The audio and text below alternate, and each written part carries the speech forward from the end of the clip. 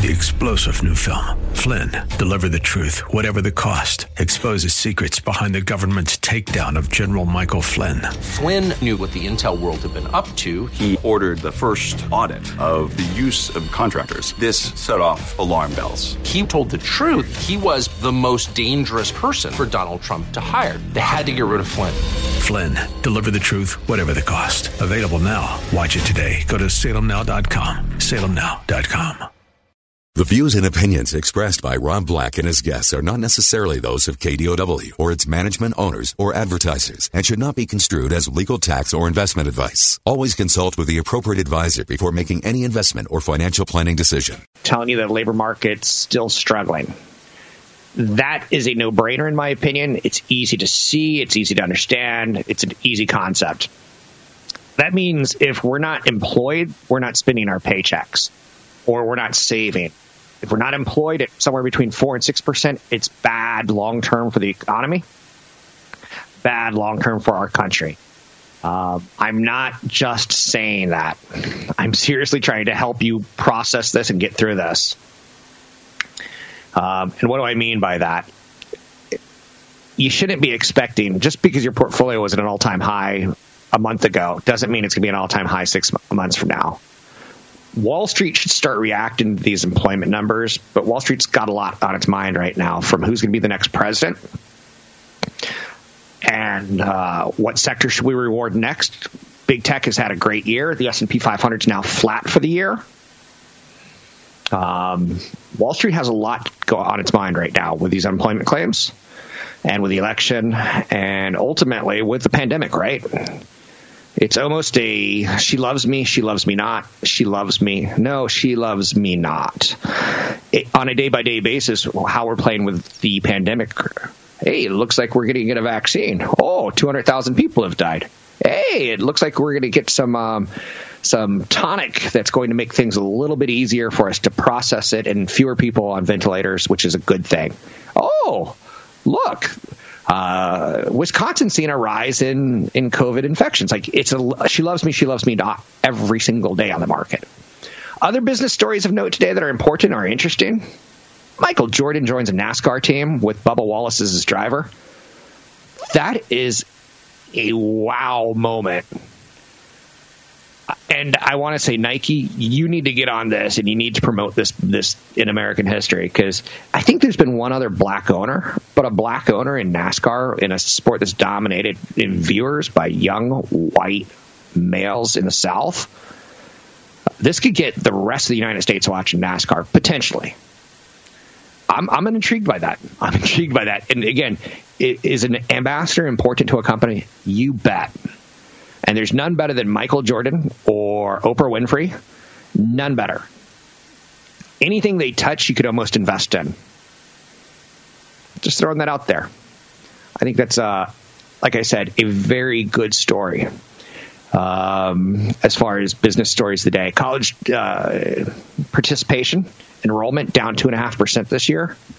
It's a put up or shut up time for colleges on how they're going to deal with COVID. I was disappointed that the Big Ten said, let's play football. I get it. I get that college athletes only have that 1 year, maybe to make an impact, maybe to change their life, maybe to get into national sports. And I get the Big Ten as a National Football League generator of talent. Big time. I get it. But to do a reversal after you threw something down, it looks bad. So this is stuff we're looking at right now. Weekly jobless claims rose more than expected. Not good. On top of that, you could say, I want to talk a little bit. Well, let's take a quick look at the market, shall we? Colleges saw fewer undergrads enroll. College costs aren't free or cheap. What else do I want to throw out this segment? NASDAQ's up slightly. The other markets are sideways. This has not been a glorious week on Wall Street, nor has it been a glorious month on Wall Street. But like I was reminded yesterday when I was talking to Briefing.com's Patrick O'Hare, it's been we're doing okay. We're doing okay for the stock market in a pandemic. one of the books that I've read that I think everyone should read is Nassim Taleb's The Black Swan. And he did a story inside of it where he worked for a casino. And that casino spent vast sums of money on surveillance trying to catch cheaters. The casino lost $100 million due to a tiger mauling that he worked at. Do you remember Siegfried and Roy?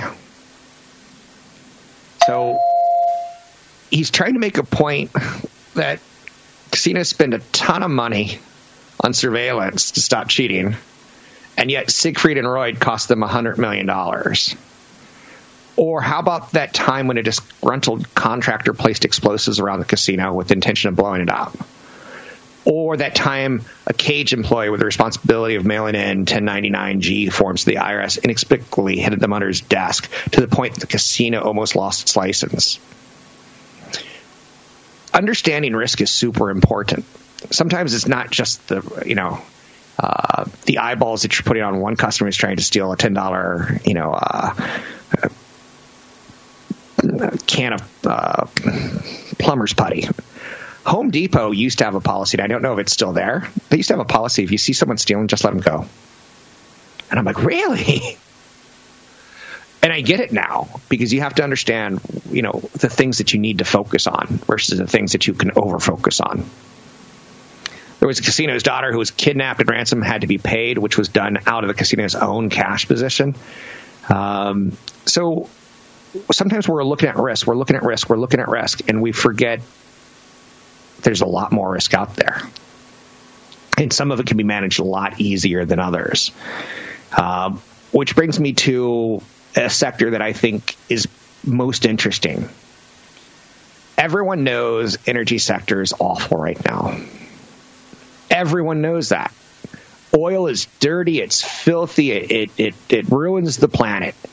It's heading back towards, if you look at the Energy Select Spider, XLE, it looks like it's heading back towards double bottom, at which point I'm going to buy. I'm telling you that now because I don't think it goes there right now. It's the most interesting chart I've pulled up in months, the XLE, because energy stocks aren't doing well.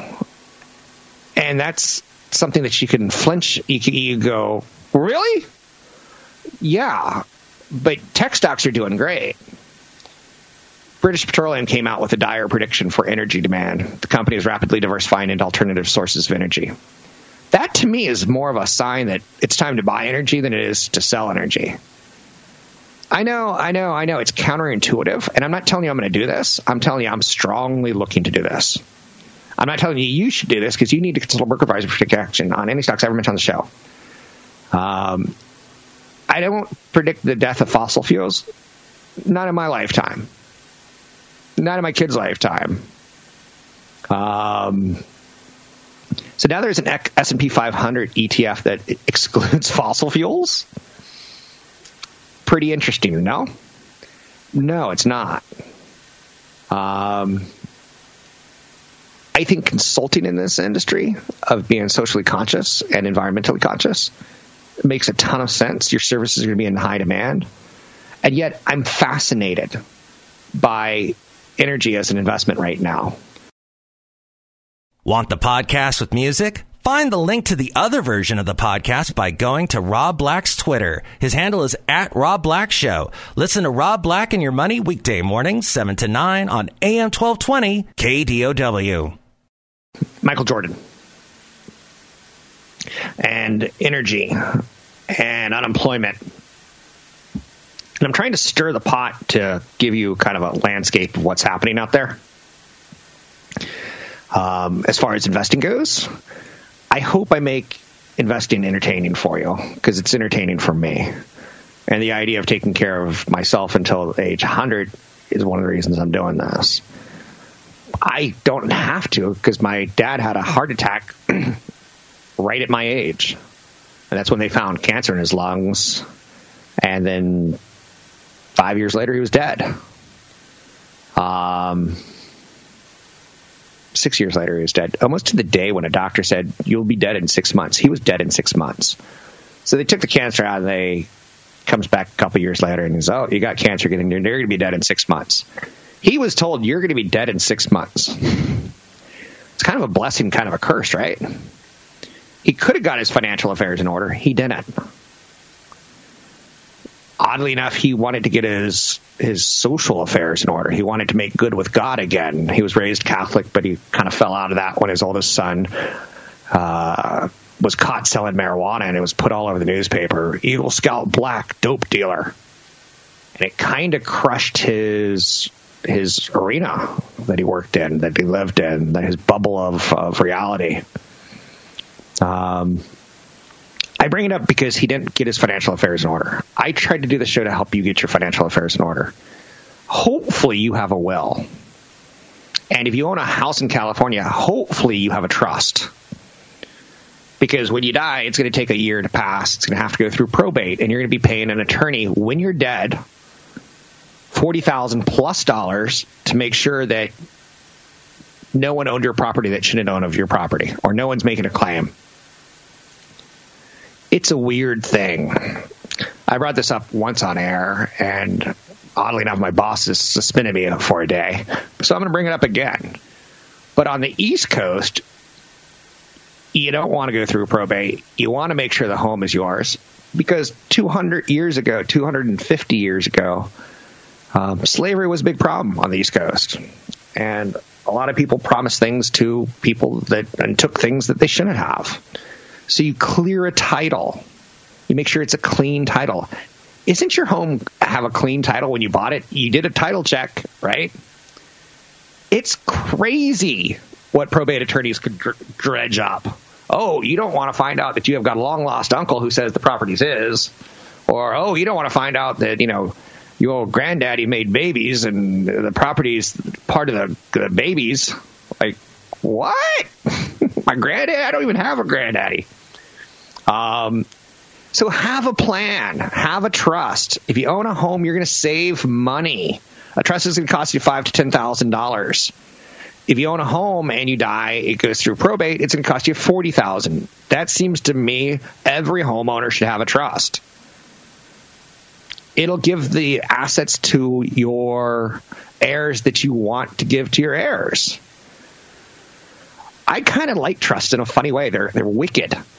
You can set up a trust so that, let's say you have $1 million upon death. You could say, I want to give my son $20,000 a year until he dies. You could make that. You could do that in your trust. You got to get 4% returns on $1 million to get $40,000 to kind of self-feed that $20,000 withdrawal, but you could do it. Or you could say, I want my son, I'm 75 years old and I just had a baby who I'll be long dead before he goes to college. If my son finishes college, he gets $25,000. You could do that in a trust. It's not just my son gets my money. You could say, this is the one that I love, and this is the one that I've told the sugar booger, the spouse, she should put into the trust, is the stipulation that if she dies and I remarry, all of our wealth when I die goes to our children instead of the new wife. That's kind of a weird one, right? I've seen it happen. A good friend of mine, a family friend, her dad got a divorce, a gray divorce, over 50, right? Left her mother with nothing. Not nothing, but not a lot. So she got a little bit of something in the divorce. So my friend's mother wasn't taken care of. He remarries, and he gives the house, everything, the inheritance, all goes to the new wife. None of it goes to the children. Even though her original mother and father had plans to leave the money to the kids. So she grew up thinking, I'm going to be wealthy one day when my parents die. And then that got taken away, an inheritance that kind of took a hard right versus staying on the freeway. You're like, wait, where did that go? That kind of stuff happens. And that's why you should set up a trust, in my opinion. So that you could say things like, for instance, what I would put in my trust if you have children. Something along the lines of this statement. when I die, my kids get the money if they finish college. That's kind of a jerk move, but okay. So even when I'm dead, I'm haunting my kids, right? And then I could say, okay, my kids, it's going to be in a trust, and they're going to be able to draw 4% a year or 3% a year until it's depleted. Or I could say at age 25, he gets a quarter of it. At age 35, he gets half of it. At age 40, he gets the last quarter. I could do that. But something that's kind of important to me, because my kids are going to be walking into some money, is that if they get married and divorced, it stays in his name, not the ex-wife. You could lose a lot of money in divorce, and that's my advice to everyone. You could lose a lot of money in divorce. Your child could get married early and quickly. I mean, we've all seen it. Want the podcast with music? Find the link to the other version of the podcast by going to Rob Black's Twitter. His handle is @RobBlackShow. Listen to Rob Black and Your Money weekday mornings, 7 to 9 on AM 1220 KDOW. We're cruising towards the election. I'll let you figure that one out for yourself. But it looks like it's going to be dramatic, is what I'll say on my half. California is going to ban new gasoline-powered vehicles starting in 2035. I think that's very cool. I don't know if I want it. But I think clearly Californians do, or something like that. Zero-emission vehicles. Well, in California, cars will have to be zero-emission vehicles. So it means hybrids are gone, too. Now, if you have a car, you could still use it. I don't know what the rules are going to be if you go out of state. Maybe it's an in-state license plate. I don't know. The order only applies to new car sales, meaning that as a resident of the state of California, you won't be prohibited from driving, owning, or selling used gas-powered vehicles. Will the market for gas-powered vehicles in 2034 explode? Will people start buying them and hoarding them? The social drama. I can't wait. And that's one that'll hopefully happen in my lifetime. I could say 15 years from now I should still be alive, but who knows, right? I want to see that one unfold. And Texas is going to hate it. Republicans are going to hate it. If you're from a state that produces oil, that's going to cut down demand for gasoline heavily. It's going to be noted in the world. California is the sixth largest country in the world. Now, does gas-powered vehicles, does that mean tractors? And does that mean trucks? It's passenger cars. So let's not go crazy. Does that mean if I get an 18-wheeler, I can drive my gas-burning, oil-loving vehicle? I can tell you, like I said, red states, Republican states are going to hate that. And they're going to call Californians fruity and nutty and granola-loving tree huggers and berserkly graduates. So we've got that going for us, which is nice. The llama gave me eternal life. I got that going for me. New home sales crush expectations, but supply is running out. Let me try to say that in English. New home sales crushed expectations, but supply is running out. Wow. Does the news not get worse and worse and worse for renters? Sales of newly built homes jumped to the highest level in 14 years in August, but builder supply dropped to just 3.3 months. If a home is not built between now and 3.3 months, we're all out at the current pace. Now, of course, that would be changed a little bit, but you get the idea.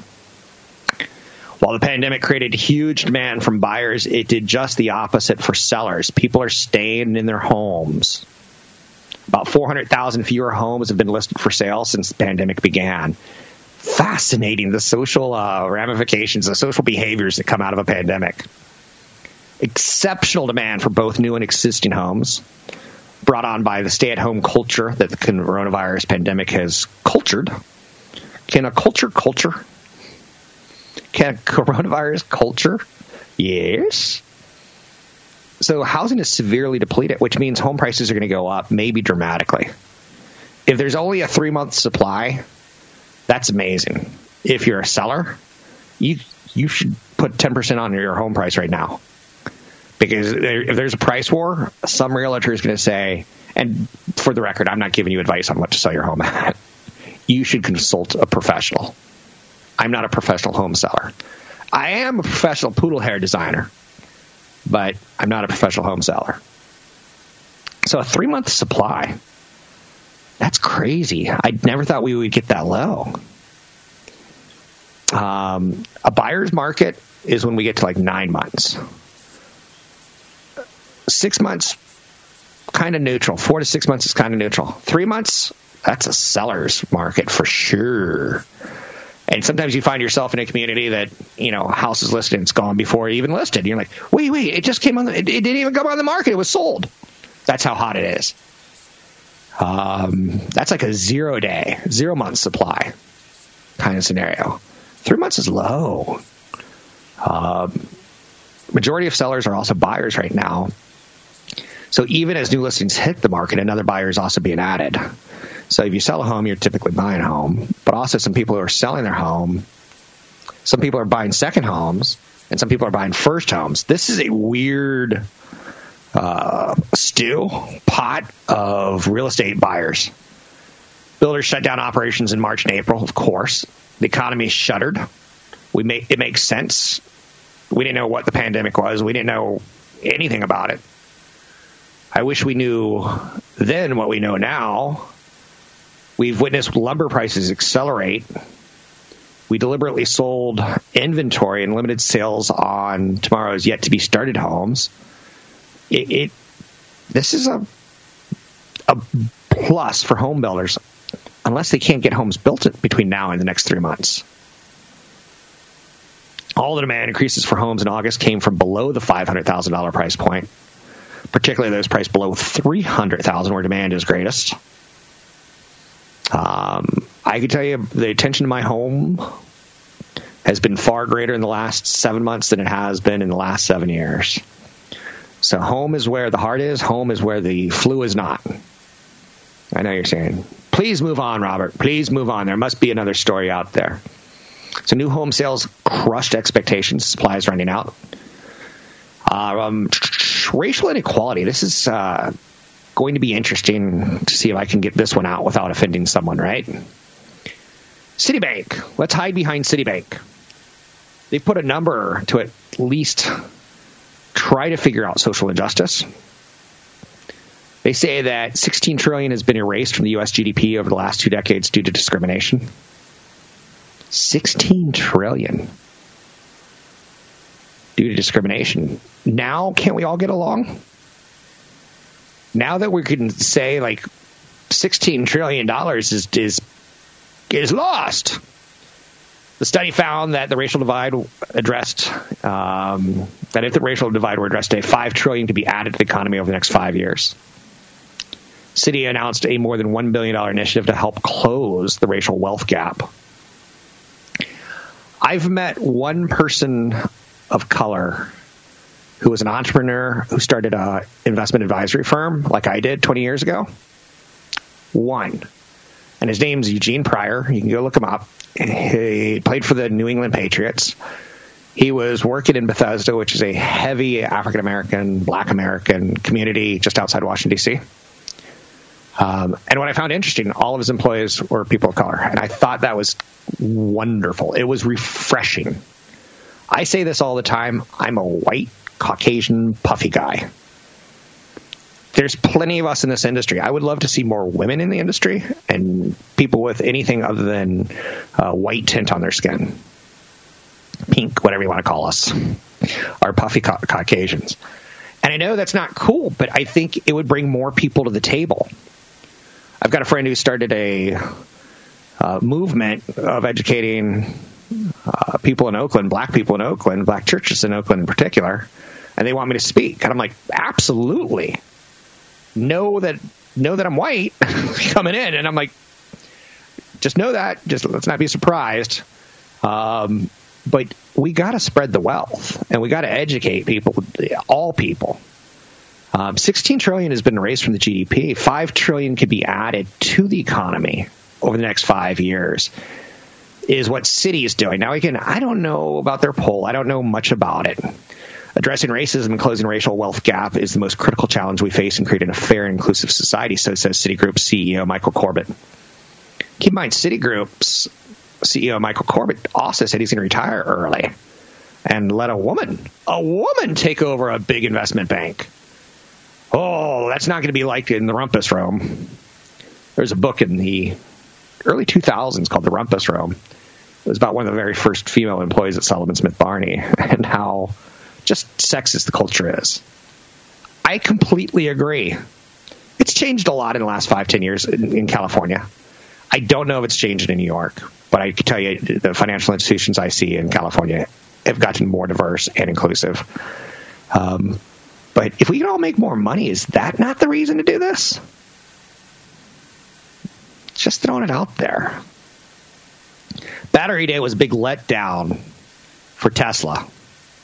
It's a little bit of an old story at this point in time, but I want to bring up the question, what's going to drive Tesla going forward? Is it going to be the electric vehicle announcement that Gavin Newsom made yesterday that all cars have to have zero emissions by 2035 in California? That's going to help Tesla for sure. Is it going to be the Battery Day? Well, no, not this time. Put that on the calendar for 364 days from now, maybe next time. What they need to do right now is have a great quarter. Every 90 days, they need to put up or shut up or come up with a new product that they're going to show us. That's how Wall Street works. It's a showman-type relationship. What's under the big tent with Tesla? We want to know.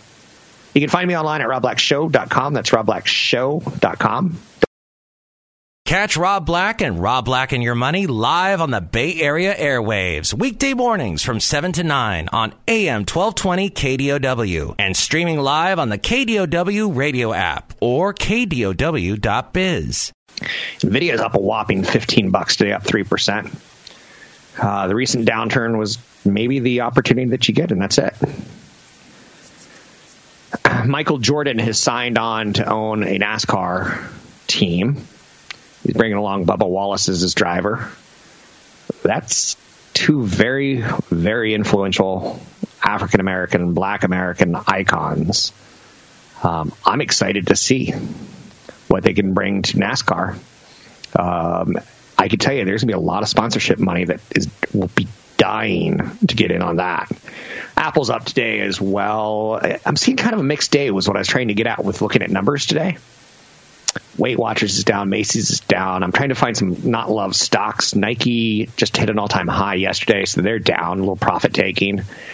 NASDAQ's moving slightly higher. The Dow just a teeny fraction of a sliver in the positive. But we're not going anywhere fast. The initial jobless claims were disappointing. The Fed has already said we're not going to do anything for 2 years.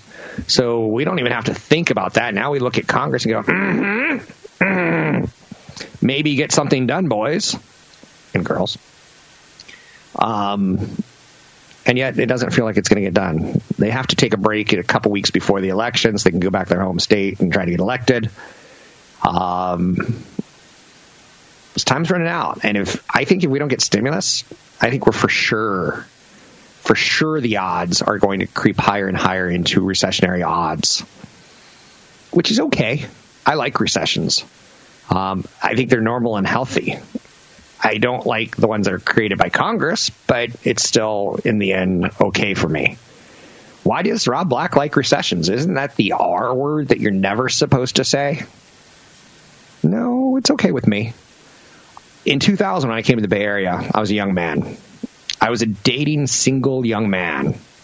And I got to the Bay Area, and I was like, I have a 6-figure salary, and I'm impressive on the East Coast. Holy mackerel, not on the West Coast. Everyone here was 6'5", taller than me. I'm 6'2". I'm like, no, I came to the land of giants. And they all had jobs, and they all started at 6 figures out in California. So I kind of survived it. When the recession hit, a lot of people moved back home. When the recession hit, companies like Webvan went out of business. Companies like Webvan were hiring a lot of people, giving them 6-figure salaries. I have a friend that studied at UCSB psychology, and she got hired at a .com company because she was a warm body. They just wanted people to pull the levers to make the company move. Now she's, a psychologist in a totally different industry. But back then, anyone. And I liked the recession because when it hit, it took these young people who only knew success of the .com, the roaring 90s. That success was too easy for them. Now I kind of feel bad because it sounds like the millennials have been woken into 2008 and then 2019 COVID issues. That feels like, can't we be like the generation before us that walked into the six-figure jobs that you were just talking about? I know. You promised to save the money if I give those to you, right? Yes, I promise. And then a couple months later, you're laid off and you're going to save a penny.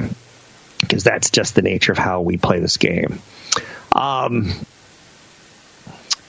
yeah, talking about corrections, talking about pullbacks, talking about recessions. The recession to me, what it truly meant in 2000, when we got the 2000-2002 tech bursting bubble, what it truly meant to me was that I could go to restaurants. Because before then, every restaurant was booked. It was months in advance. Kids were smoking cigars outside. It was like the roaring 20s.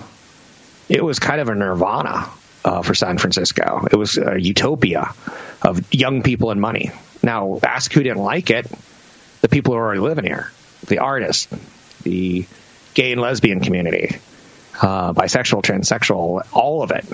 They were happy not making $100,000 working for a .com company, but living in San Francisco. And then all these kids come in and they start buying property and they start pushing the property taxes and then they start pushing the people out. So it became gentrified. I've seen it in Hell's Kitchen in New York. Hell's Kitchen in New York used to be one of the toughest neighborhoods on the planet to visit. And now it's just lovely. It's just lovely. And that's gentrification. And ultimately, recessions help for me to send out some of the excesses. Does that make sense to you? Whether it's young people living excessively large or whether it's, we're buying $120,000 vehicles because we can. A friend of mine worked at Uber and he bought a $200,000 McLaren. Pretty sure that's right, yes. He lost his job. I've never seen a person go into a depression faster because he lived larger than he should have. He made a ton of money. He still has it, but he's kind of regretting the way it played out. I don't need a $200,000 McLaren. I don't need those kind of excesses, but recessions kill those kind of excesses. I know you're saying you find happiness in the strangest things, Rob. Initial jobless claims today are, to me, pointing to a higher likelihood of recession. If Congress doesn't do something. Now, don't you wish I didn't say that? It's like, well, maybe Congress does something. I know. And they will. Will it be pre-election or will it be post-election? I don't know, but it's coming. So they're going to manage the recession as best they can.